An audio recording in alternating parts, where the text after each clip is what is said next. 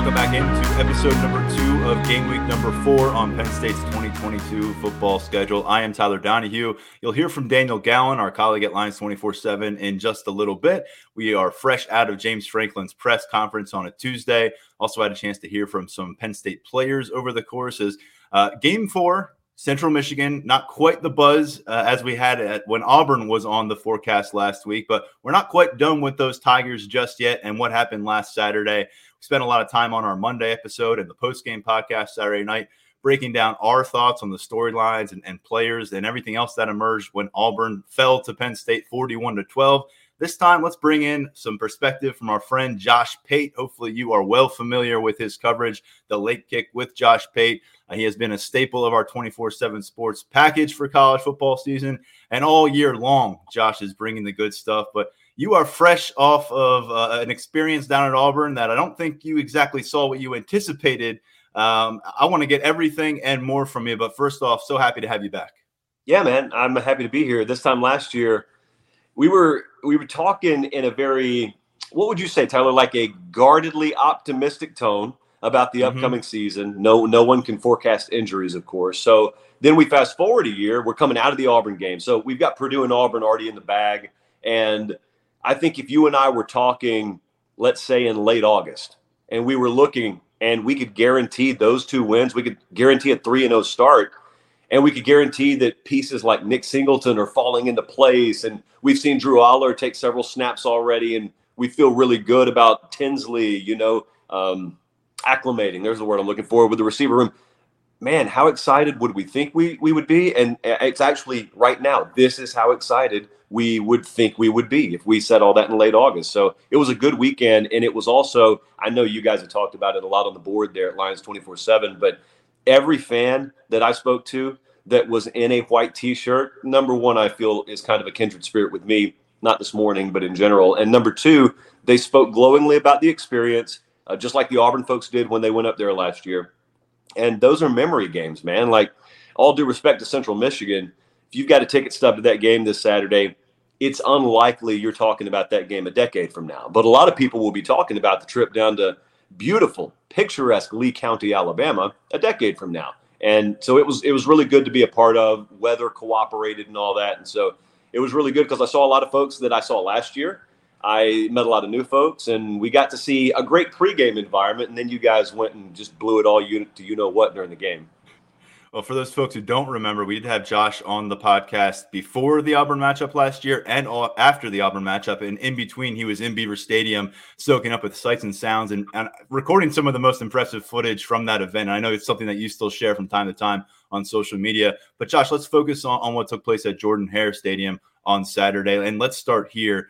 When you woke up on Saturday and thought what you knew about Penn State football versus when you woke up this morning and examine your thoughts on this Nittany Lions football program, how do they compare and contrast? Well, so all I had to go on, and all really any of us had to go on, aside from just blind hope, is what we've seen from them in the past and the identity of the Penn State program in the past. I think Franklin was 19-18 on the road during his time at Penn State going into this game at Auburn this past Saturday. And as you well know, and as the folks listening and watching well know, the times that Penn State has been able to go on the road and get those key wins, they've been knife fights. It's been like the Purdue game in week 1. It's been like Wisconsin in week 1 of last year. And it's just been something where you feel like even sitting on your couch, you just took several body blows and you got a cut on your cheek. It just feels like you fought so much for a win on the road. So I'm sitting there thinking to myself, unfamiliar environment, really good talent roster for Auburn, not at the quarterback position, but I just thought it was a game that they could muck up to the degree that with home crowd, it had one possession either way screaming all over it. And then we get in the game, and it's not that the first quarter necessarily told the tale, but as you start to realize, wow, Penn State looks bigger, they look faster, they look stronger, which I'll get back to in a second. Surprised me a little bit, I think. But as you started to realize, well, there they go, 13-6, and there they go, stretching a 3-score lead, and it's in the half. I went down the tunnel and was near their locker room for the half, which is an experience in and of itself because the Auburn locker room's not big enough to really fit everything. So you have spillage kind of out into the bowels and the concourse there under Jordan-Hare Stadium. which is home field advantage. I mean, that's what going on the road in college football is like. But they never blinked. They go right back out there, and it's just you're watching it in real time, and you're saying, this is Penn State?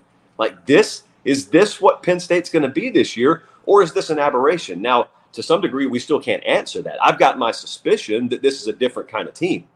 I know that if you're going to counter that, we have to wait down the road, and we have to see how things play out. But I thought it was so impressive. These people, I mean, some of these fools who will come at you and say, well, Auburn's a bad team, so that doesn't really matter.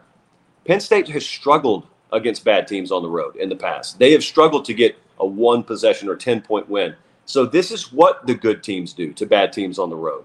They toss them in a bag and they toss them to the side. They empty out stadiums. That's what Penn State did. They emptied out a road stadium in the SEC, no less. But to go back to the point about Clifford, I thought, and I know you guys have talked about this too, the perfect encapsulation of that game was him just being depleted on, it was either the first drive or it was somewhere early in the first quarter. And not only does he QB sneak the next play, but also there was never the reaction you thought you were going to get. I was standing right there on the sideline. I was really near where that hit happened. I think, number one, he's coming out of the game. We're about to see Aller go in, and they're going to have to run some very condensed version of what their game plan was. And not only did he not come out, but they just pick up. If you didn't see the play, if you got up and went to the bathroom or something, you didn't see the play, you wouldn't have even known it happened, Tyler. And you would not have even known that Auburn, got one of the first big blows in that game because it was deemed irrelevant. So my takeaway from it is that didn't feel like a normal Penn State team. It felt very abnormal to what we've seen historically under Franklin. And hopefully, if we look back on it at season's end, we mark that as sort of a turning point. You mentioned Sean Clifford and that encounter with Owen Pappoe. And yeah, you're right. I mean, if you stepped away and came back, you wouldn't have even realized it happened. And that is shocking because it was one of the biggest hits I've seen on a college football field. And 5 hours later, Sean Clifford standing out there by himself under those bright lights in the stadium. It's emptied out. And he's just taking a moment to reflect, it seems, before he hits the exit door with Penn State. And this is a 24-year-old, 6-year senior, 4-time team captain who's got probably half the fan base hoping that he spends a lot of these games on the sidelines so they can get a look at Drew Aller, the 5-star freshman who's done some really nice things in abbreviated work. But he comes out of this game, 8 total touchdowns, 1 interception, 1 turnover on the year so far through 3 games, a 3-0 record, career high completion percentage, and obviously he's got the moxie. So what do you think about Sean Clifford, a guy who's now started 36 career games, and his ability to maybe carry Penn State or at least help carry that load toward a college football playoff contention? No, I'm glad you kind of redirected the phrasing there because he doesn't have to carry them. It is a help carry them situation. I've thought the conversation around him nationally has been pretty ignorant and pretty unfounded because it's the feast or famine stuff that I detest. It's either he could go to New York City at the end of the year for a Heisman, and if you don't fit into that conversation, you're trash. And the reality is most guys don't fit into that conversation. Sean Clifford's not a Heisman-worthy quarterback, but he's not trash either. And here's what I think people either have already started to notice or will start to notice. If he's upright, if he's healthy, and if you actually have the luxury of a ground game, then all of a sudden there are a whole lot of other tumblers offensively that just kind of fall into place. Sean Clifford wasn't a radically different player Saturday than we've seen during his time at Penn State. What he was a player that had a radically different circumstance around him. He's got guys in the backfield, and he's got guys, hopefully now and moving forward on the line of scrimmage that can open holes to where it doesn't have to be 3rd and 8 all afternoon. It doesn't have to be, let's see Sean make a play. How about let's see Sean hand it off and this dude over here make a play or this dude over there make a play. And all of a sudden, then when you need him to make a play, because you don't have 11 folks and an entire defensive staff solely focused on him because they know there's nothing else in the offensive arsenal, then all of a sudden he does make plays. Like that's Penn State's, it has always been the blueprint for them to win as long as he's been there. The answer is, Tyler, he's been plenty good enough to win for Penn State. Sometimes the facets around him haven't always been good enough. You don't have to be Bryce Young for me to say that about you. You have to be dependable. You have to be a good decision maker. You have to be able to deliver the football. You have to be able to operate the offense. He can do all those things. And I also noticed what you talked about after the game. I remember back when Butch Jones was at Tennessee and they went into Georgia and they almost won a game. I was out there doing some post-game. I was doing local news at the time, and I was doing some post-game hits for our package the next day. And I was all alone, I thought, in the stadium. And this face pops out of the tunnel. And it's Butch Jones, and he's just standing. He's all alone. His security's not even with him. And he's just standing there. And he's kind of looking around. And he was just soaking it in. He just wanted to get 3 or 4 minutes maybe of just silence after what they'd gone through that day. That's kind of what Sean Clifford did. He wasn't totally alone, but that was what he did. He soaked it in. It helps to have a little maturity about you, have a little perspective. You've been through the wars. You understand 10 years from now, I'm going to miss this. Let me soak it in. Let me try and take these mental images and postcards with me. But yeah, I think they're plenty good enough with him, as long as what we've seen with that offensive line and running game and now the acclimation of the wide receiver core, as long as that is able to be bottled up and carried with them, it's not feast or famine at quarterback for Penn State. You've got the Sean Clifford, who's been around forever, and then Nick Singleton, who showed up to campus in January as an early enrollee, started generating buzz as soon as they hit the weight room and those workouts, and it hasn't slowed since. And now we're seeing it come to fruition on the football field in a big way. I already saw a 24/7 Sports conversation about him being a dark horse Heisman candidate, and it's like, wow, it's mid-September, and everyone knows about Nick Singleton. We wondered how long it would take for that to reach the national level of conversation. Auburn was clearly the springboard after he had a big game against Ohio the week before. Josh, you saw him in person. What does Penn State have in this freshman running back? Well, he doesn't look like a freshman.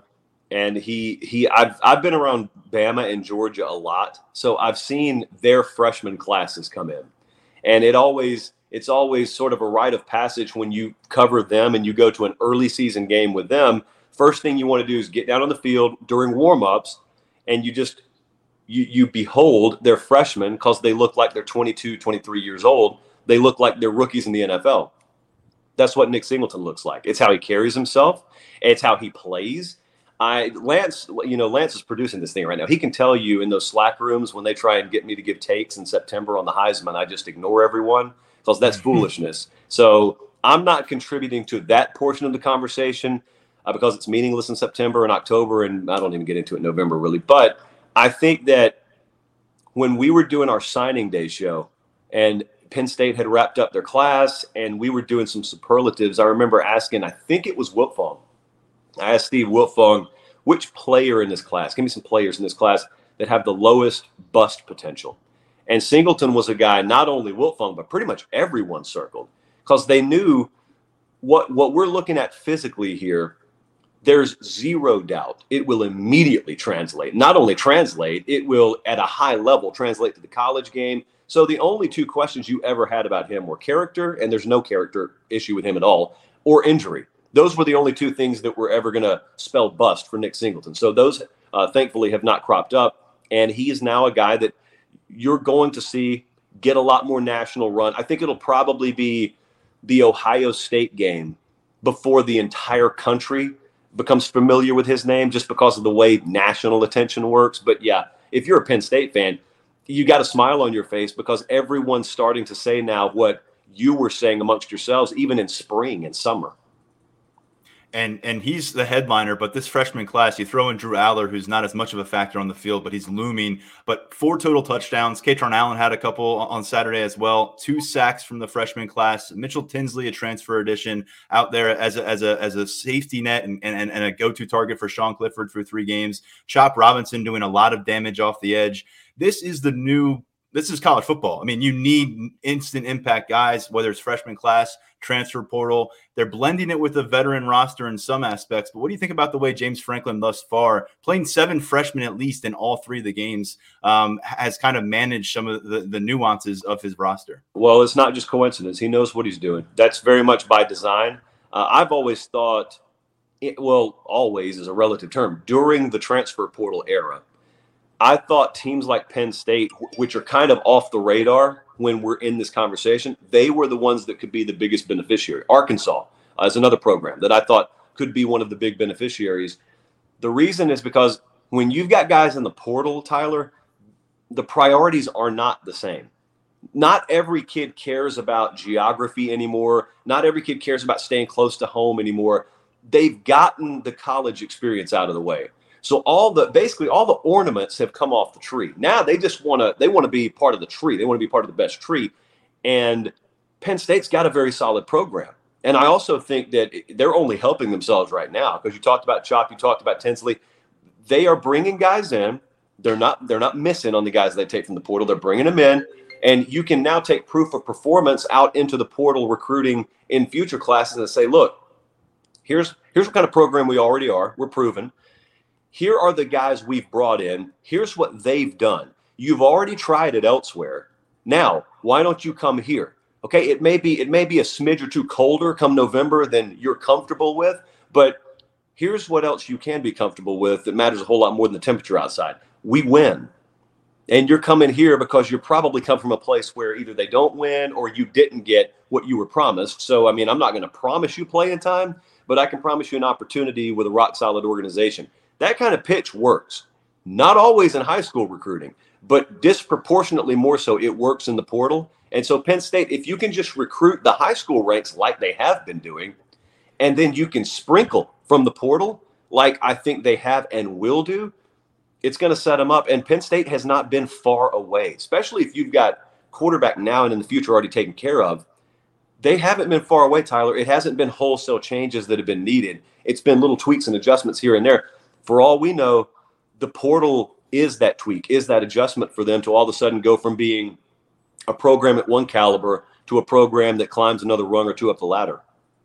We talked a lot about what happened on offense on Saturday, but I think defensively, they really set the tone to the Nittany Lions over the course of the 4 quarters, 4-0 in the turnover battle, a lot of collisions, 6 sacks. We were kind of waiting to see Penn State's pass rush take off. It happened today. Certainly felt like Auburn's quarterback play was going to be susceptible to a spiral, and they were able to deliver that. So let me ask you, Manny Diaz, who was able to get some of those tricks out of his sleeve that I think he kept up there for matchups against Ohio and Purdue. Purdue was a tough one, but I think there were some new dynamics we saw in play.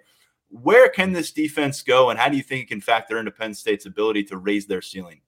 So I told you at halftime I was down the tunnel. I was there outside of Penn State's locker room. The defensive coaching staff was outside of Penn State's locker room too.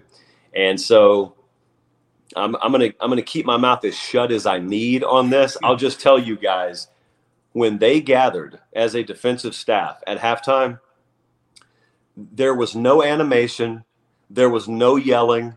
There was just arms crossed. We're exactly where we want to be. Let's just go finish the drill. So they got what they expected.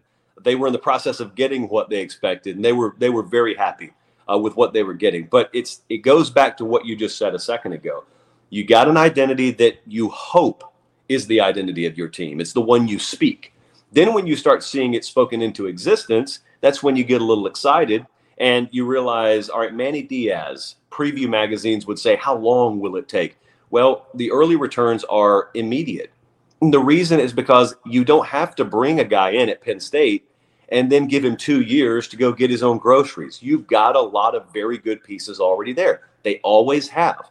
And people in coaching worlds know that about Penn State, whether fan bases or preview magazines do.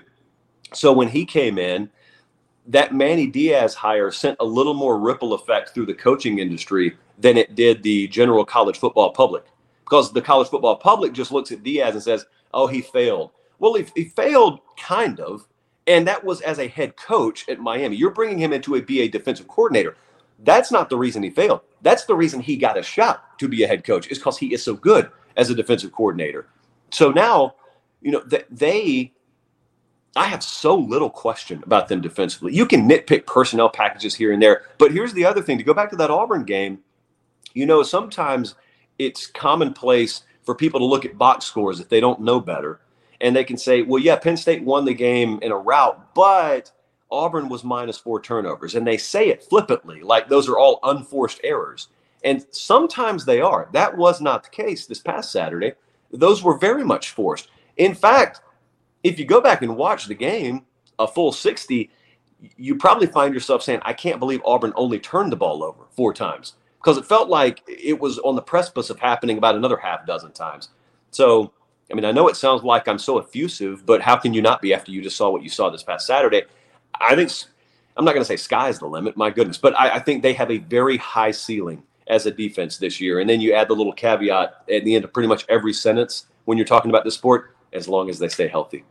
Yeah, yeah. And then the caveat we've been throwing in, we'll see when they play Ohio State and Michigan in Right. October. And so, look, 3 games behind Penn State. They're 3-0. They've got Central Michigan this Saturday. They've got Northwestern the following Saturday. Then they got a bye week. They come out of that bye week in October. It can get pretty brutal for them. We'll learn a lot. They've got at Michigan and then home against Ohio State and Minnesota over the course of that month. So tell me, when you look across the field for Penn State, what is the X factor or X factors that will determine if they come out of that stretch firmly in conversation and contention to be a college football playoff contender, or otherwise kind of fall by the wayside? The best ones typically are teams that can run the ball when you think they're going to run the ball, and they can do it anyway. That has not been Penn State. If that is Penn State, and we have a pretty good reason to believe it is, or at least they'll hold their own in that realm, then they will be able to beat any of the teams you just mentioned. I don't care what point spreads say. They will have much more than a puncher's chance. When they go to Ann Arbor, they'll have much more than a puncher's chance against Ohio State at home. I don't want to overlook anyone like Minnesota. I'm just saying I know those are the 2 games that everyone has circled in the immediate future. If you can run the ball when they expect you to run, that's kind of what balance is. Like sometimes when people talk about offensive balance, they think you have to wait until after the game and wait for them to hand you the hot, freshly printed stat sheet. And you look and you say, okay, how many yards here? How many yards there? How many plays here? How many plays there? That's not offensive balance. Offensive balance is when the other defensive coordinator is fully convinced you're willing to run it or pass it on any down. If you have achieved that, then that's balance. That's not what Penn State has been. No one has thought that they're willing to run the ball on 2nd and 9. No one's thought that they are willing to run the ball on 3rd and 5. But if they think you are now, then you've achieved balance. If that's what we're saying about them, come Michigan or come Ohio State, then they've got a shot in every one of those games. And I think we don't have to go too far back to understand none of these teams are invincible. They get built up like that every year. But also, I don't think we have to go too far back to understand how difficult it is, especially like Ohio State has to do, to come in there and play. I know a lot of people are upset about the kickoff time. I'm not one of them. I love those early kickoff times. But I'm looking forward to that stretch. And I also think, Tyler, whereas maybe in the summer months, an Ohio State fan looked at that trip and said, good, that'll be a good, solid, hard-fought win for us. We'll get to go into another stadium and flex a little bit. It won't be easy, but we'll get it. I don't think they're going to be talking about that game like that come game time. I think it's going to be very much a fingernails to the nub kind of week for everyone involved. Yeah, that October 29th matchup against Ohio State preceded by an October 22nd matchup against Minnesota. Just putting those on your radar because I know you're out and about every single weekend. I know we'd love to have you back up here in Happy Valley. Let our listeners know exactly how they can track you Saturday to Saturday. Again, you're at Auburn, but you will be somewhere else this week and then moving forward, and you got a pretty sweet setup. It's really nice. We're really blessed to be able to do what we do here. Look, I don't have to tell Penn State fans because I feel like every one of them already track us. We've got a massive following there. I appreciate you guys. What we do is, this sounds fake, but it's real. We just pick whichever game we want to go to, and CBS sends us to it every week. So we'll be at Florida, Tennessee this week. Beyond that, I normally wait until the Sunday of game week to pick. So that's why I've been grinning when we're talking about these future games with Penn State, because there's not just a chance we see one, there's a chance we see multiples. Penn State's in the running to end up being one of the most viewed teams for us on the Every Given Saturday tour this year. But I mean, what am I? At Late Kick Josh on all the socials. And if you want to watch the show or listen to the show, it's The Late Kick. You can find it on YouTube. You can find it in podcast feeds. We talk a healthy amount about Penn State. I assume that's only going to ratchet up more and more. And I always appreciate you guys because, like you, I just wear white T-shirts as often as I can. Well, the wife and I have a nice finished basement, a guest bed down here. I thought maybe I'd offer it up, but I guess you'll have some kind of mansion in the mountains if you make the trip up to Happy Valley with your Verbo deal. So good for you, man. We're excited for you, what the season has ahead and the coverage. Really appreciate you taking some time for some Penn State talk with us right here. I appreciate you having me, Tyler. We'll be right back on the Lions 24/7 podcast. Huge thanks once again to Josh Pate for hopping on the Lions 24/7 podcast. Hopefully we'll get him back again as the season progresses. Right now, we'll move forward and bring back Daniel Gallen because he and I were both at James Franklin's press conference along with our colleague Mark Brennan. Mark has a full video of that press conference up at Lions247.com. We continue to dissect it. One of the top takeaways here involved Nick Singleton, and quite frankly, the freshman group as a whole has been a hot topic of conversation. That's probably where we'll start. We'll continue here, Daniel, get into a little bit of a Central Michigan look, but just coming out of James Franklin's press conference, what stood out most to you? I'm going to guess it was the subject of the story that you just published on our site.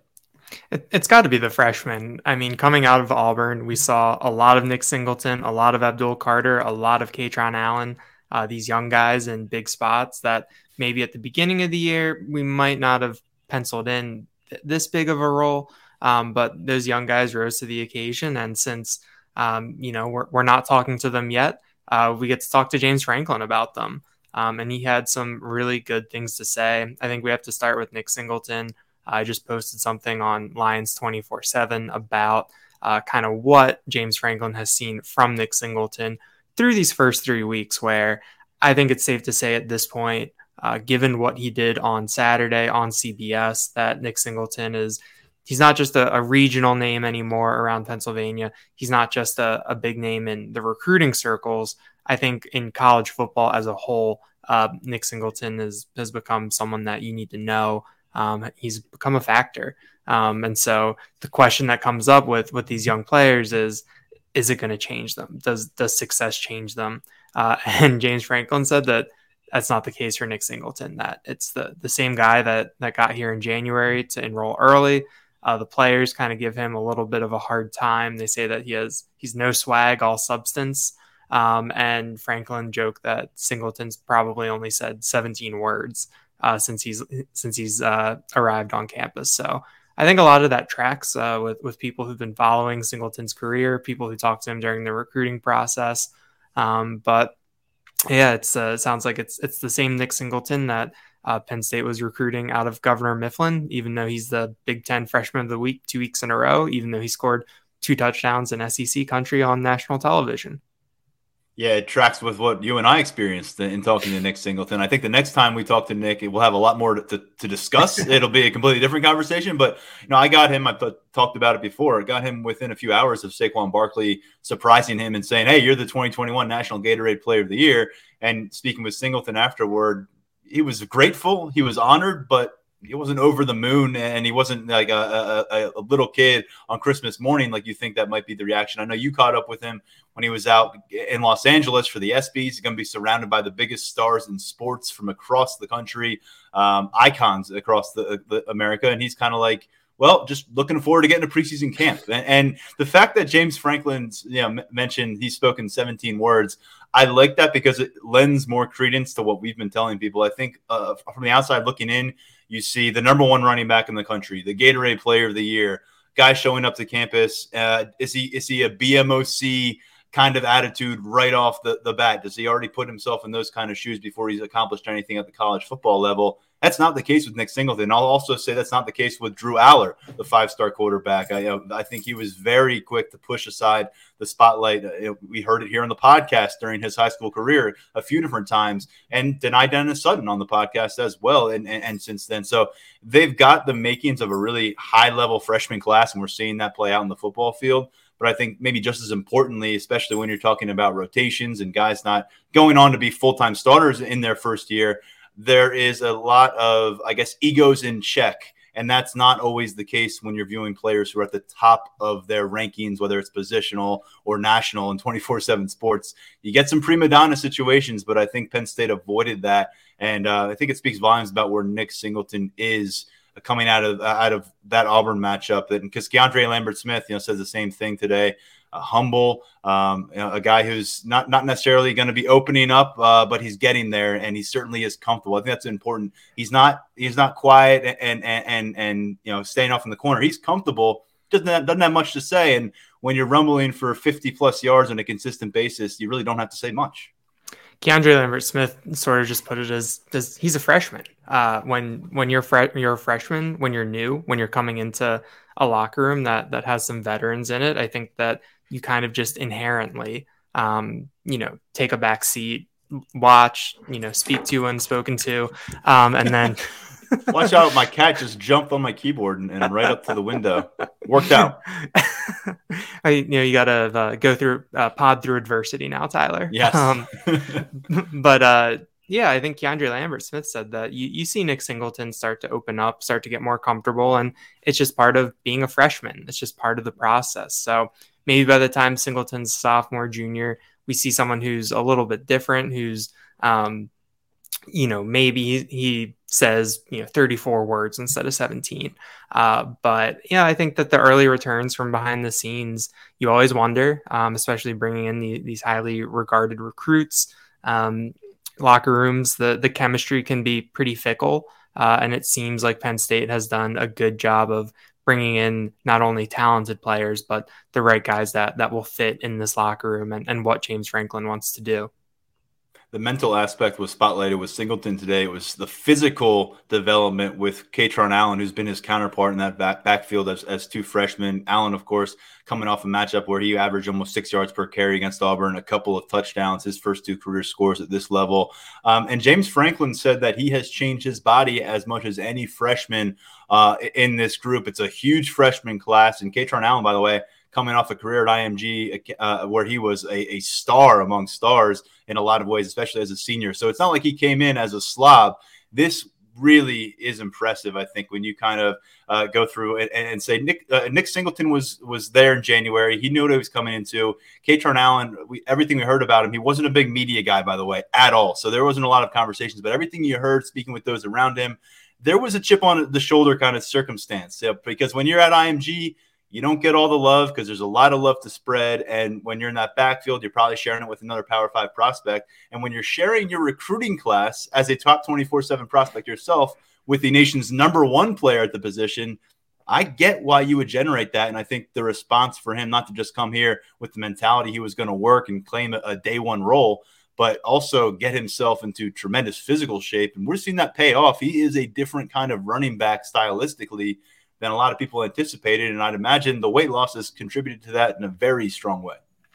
Allen came in at 225 pounds. And when Penn State updated the roster, I think before the Ohio game, based on the flip card, he was down to 201, which is a pretty big shift for someone who came in, and especially someone who came in and you knew he was going to play right away or have the chance to. You knew he had a lot of seasoning, and you knew that he was arriving pretty, not fully formed, but really in the process of his development. I wasn't necessarily expecting to peg him as someone who would lose 24 pounds.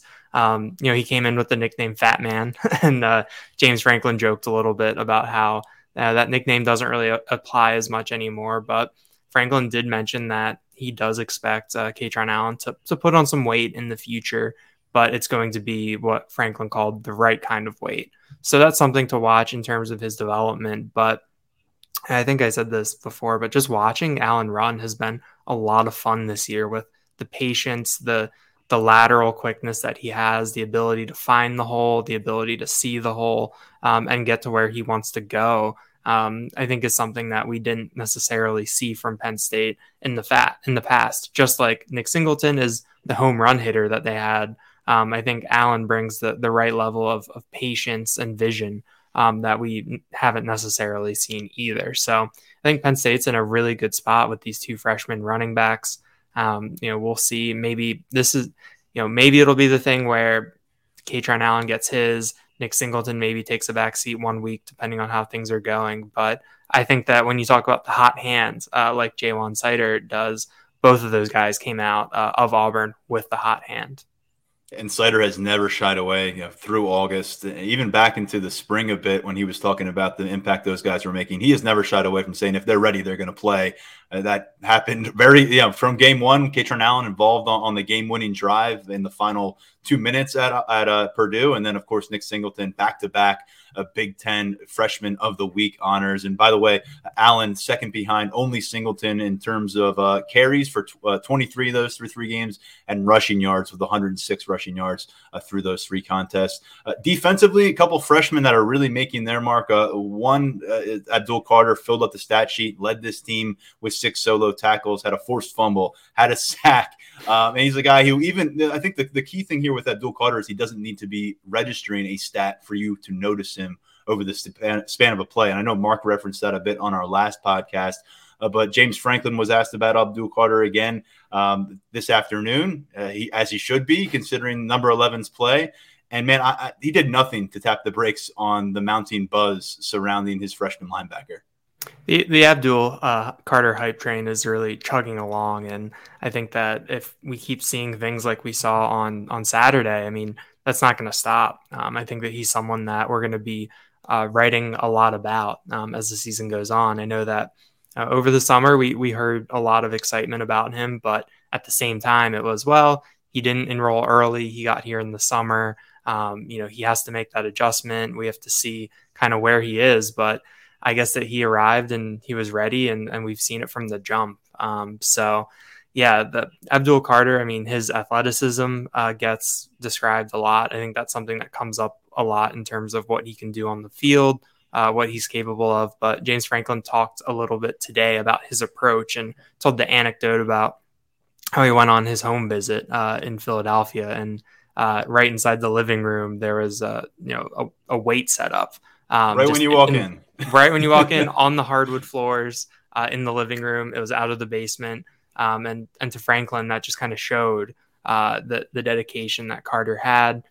He spoke about Carter's parents as people that have him kind of set up for success at this level. And, he's come in and he's gotten to work. I think it does help that, similar to how Singleton and Allen are, is that they play a position where, Kevon Lee started the first 2 games of the year, and Abdul Carter's playing behind Curtis Jacobs. And so, there's not that, all right, day one, we need you. It's, all right, let's see what you can do. And so I think that helps in terms of, pressure and expectations. So it really does seem like the sky is the limit for Abdul Carter and what he's capable of doing. And he's someone where every time number 11 is on the field, your eyes are immediately drawn to him because of his size. And then when the play starts, just that speed, that athleticism, the nose for the football, it's a ton of fun to watch.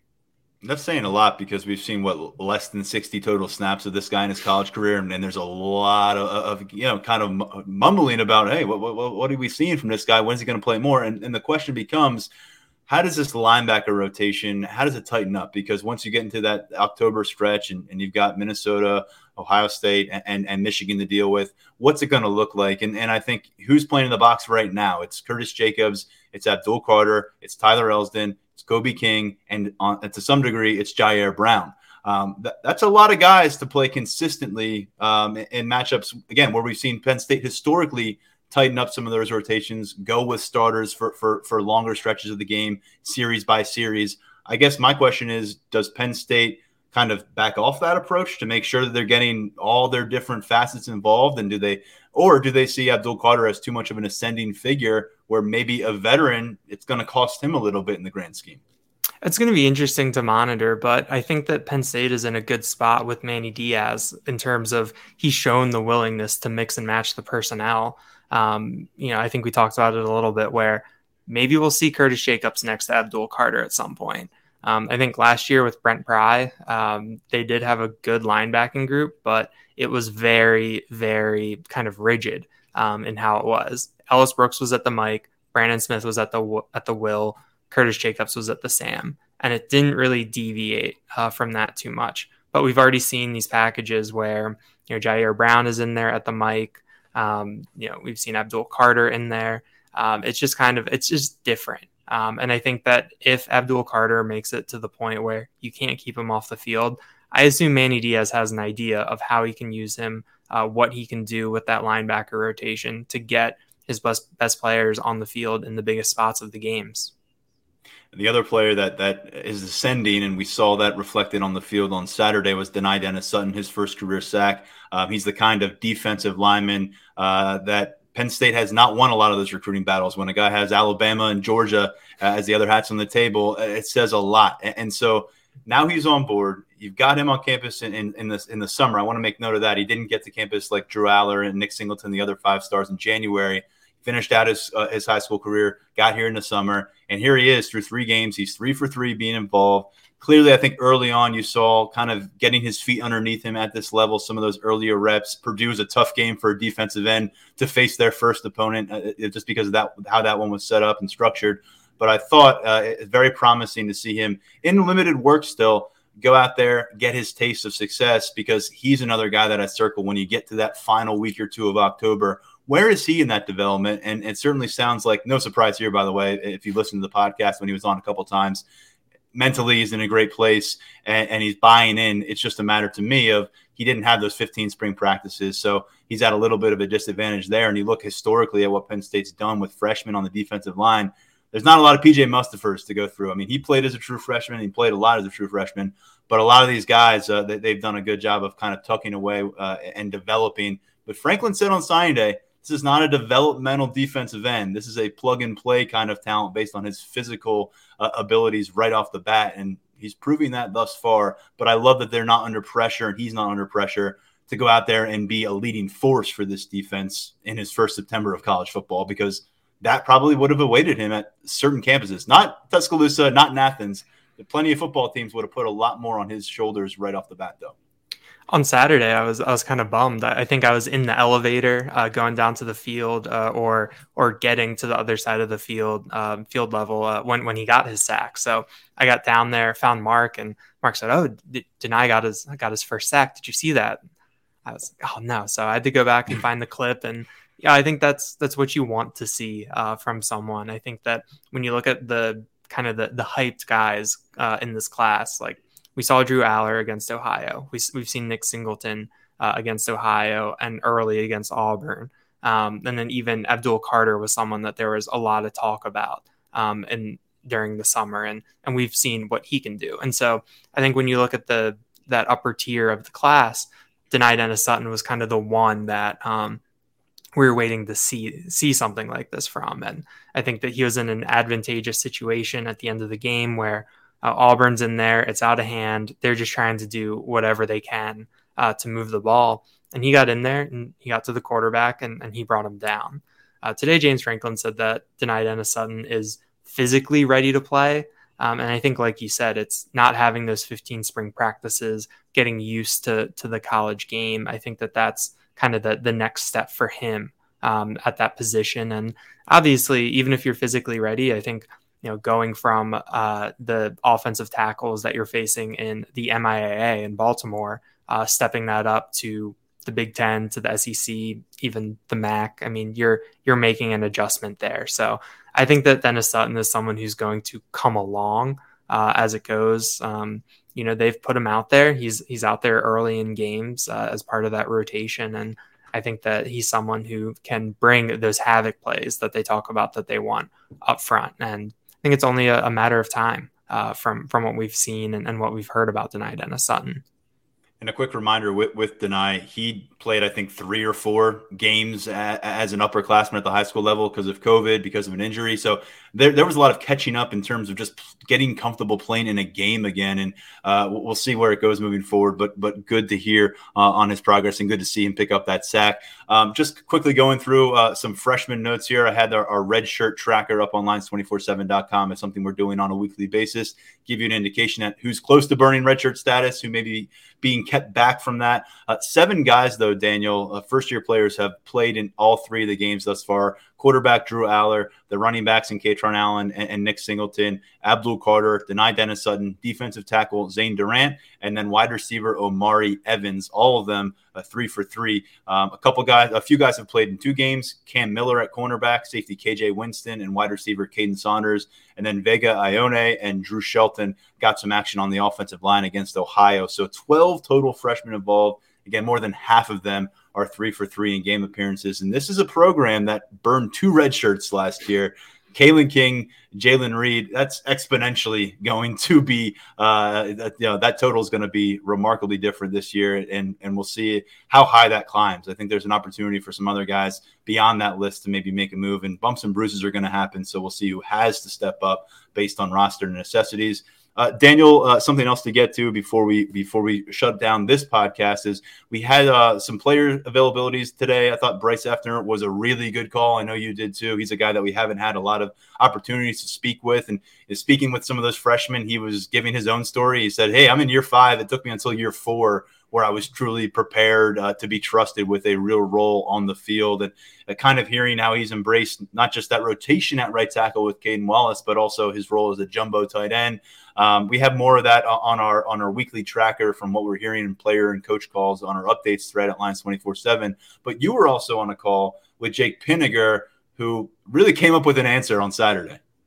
Definitely. I think that we talked about the vote of confidence, and sometimes it can be a little dreaded, but Jake Pinniger went out and really made good on what James Franklin had been saying. So I think that, hearing from Pinniger was good. He said that, he kind of said that his performance against Ohio, I think he had a quote that was just, he didn't really have an explanation for it, that it was just very out of character for what he'd been doing. I feel like he was referring more to the extra point in that than the field goal. But, he talked about that, sure, James Franklin said that Ohio got some good push and good penetration, but when it comes down to the kick, it comes down to him. That he said that he knows he needs to make those kicks, and he's just kind of striving for consistency at this point. So I think that was good to hear. He had that bounce back performance.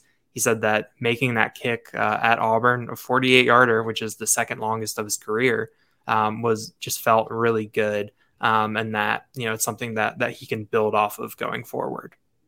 Well, going forward, we're going to talk about Central Michigan. Our next episode on Thursday, we're going to do a preview and predictions piece. We're also going to jump into some recruiting conversation as the Nittany Lions get to host some prospects on campus again this weekend. There's also some other things happening on the recruiting trail, so Tyler Calvaruso will join us for that. But Daniel, quickly peering toward the Chippewas a bit right now, you've had a piece up that you do on a weekly basis, opposing players to know. This was a program that won 9 games last year. The former head coach at Florida Gators, Jim McElwain, running the show there, stumbled out of the gates here early in 58-44 loss against a ranked opponent in Oklahoma State, but then lost to Southern Alabama by 14 at home. Rebounded a bit last week with their first win against Bucknell, a 41-0 victory. But now comes a true test for them following that Bucknell W, a trip to Beaver Stadium. Penn State, a heavy favorite. I've seen that pushing beyond 4 touchdowns in some circumstances, but getting close to there in others. Who do we need to know about? And I guess you got to start with the running back position with this team. Definitely. Lou Nichols III led the nation in rushing last year, had more than 1,800 yards, was just kind of a battering ram. Central Michigan lost a couple offensive linemen up front. And, they've played some tough competition when you talk about Oklahoma State. And so his numbers are down this year. I think he's averaging around 3.5 yards per carry. He hasn't quite gotten loose for the same big gains that he was last year. So I think that it starts with stopping the run. Daniel Richardson is the quarterback. He threw 24 touchdowns last year to 6 interceptions. I think he's thrown 5 touchdowns to 1 interception this year. So he is off to a solid start. And then James Franklin singled out, I think Jalen Magui. I forgot to look up the pronunciation on that, but number 0, 6'4", 225-pound wide receiver. James Franklin singled him out as a big body that they're really going to have to watch on the outside. So I think that Central Michigan, you can see the outline of that 9-win team that was there last year. Tight end Joel Wilson also gets a lot of work. I think he leads the team in catches. So there's going to be some players to watch. Obviously, it seems like it'll be similar to Ohio in terms of those players to watch. The guys, their counterparts, are much more talented and much better. But Jim McElwain is someone who's been around for a while. Even though it didn't end well at Florida, still won a lot of games. So I think that you start with this offense in terms of what you really nail down with what to know about the Chippewas before Saturday. And Daniel Richardson, a returning quarterback, that's always something to be a bit wary of from the opposing side, especially after a strong season last year. You look at what he did in the opener against Oklahoma State. Both teams went 500 plus for total yards, and he had a fantastic day. 36 of 49 for 424 yards, 4 touchdowns. He did have an interception, but he's done it against some Power 5 competition. And this Penn State defense, though, is going to be a tall order. We saw what they did against Auburn, but there is some firepower in that backfield. Defensively, though, man, it's tough for me to see Central Michigan coming up with a lot of answers. We'll get into this more on Thursday, but I just think right now you look at the way Penn State's offense is humming. Unless they come out sleepwalking in Beaver Stadium, I still think this opposing defense is certainly ripe for the picking once again. Definitely. You look at what Oklahoma State did, and you can kind of see Penn State doing something similar in terms of the Penn State offense matching up with that Central Michigan defense. So I think a couple names to know on the back end for Central Michigan would be Trey Jones, their safety. And then they've got 2 local guys in the background. The Kent brothers out of Harrisburg, Dante Kent, James Franklin said, picked up some honors last year as a freshman at Central Michigan, and then Ronald Kent Jr., his older brother. I'm sure that if you've paid attention to Harrisburg, those names are familiar to you. So it'll be kind of neat for them to have a homecoming, back to Central Pennsylvania, back to State College, and have a chance to play Penn State.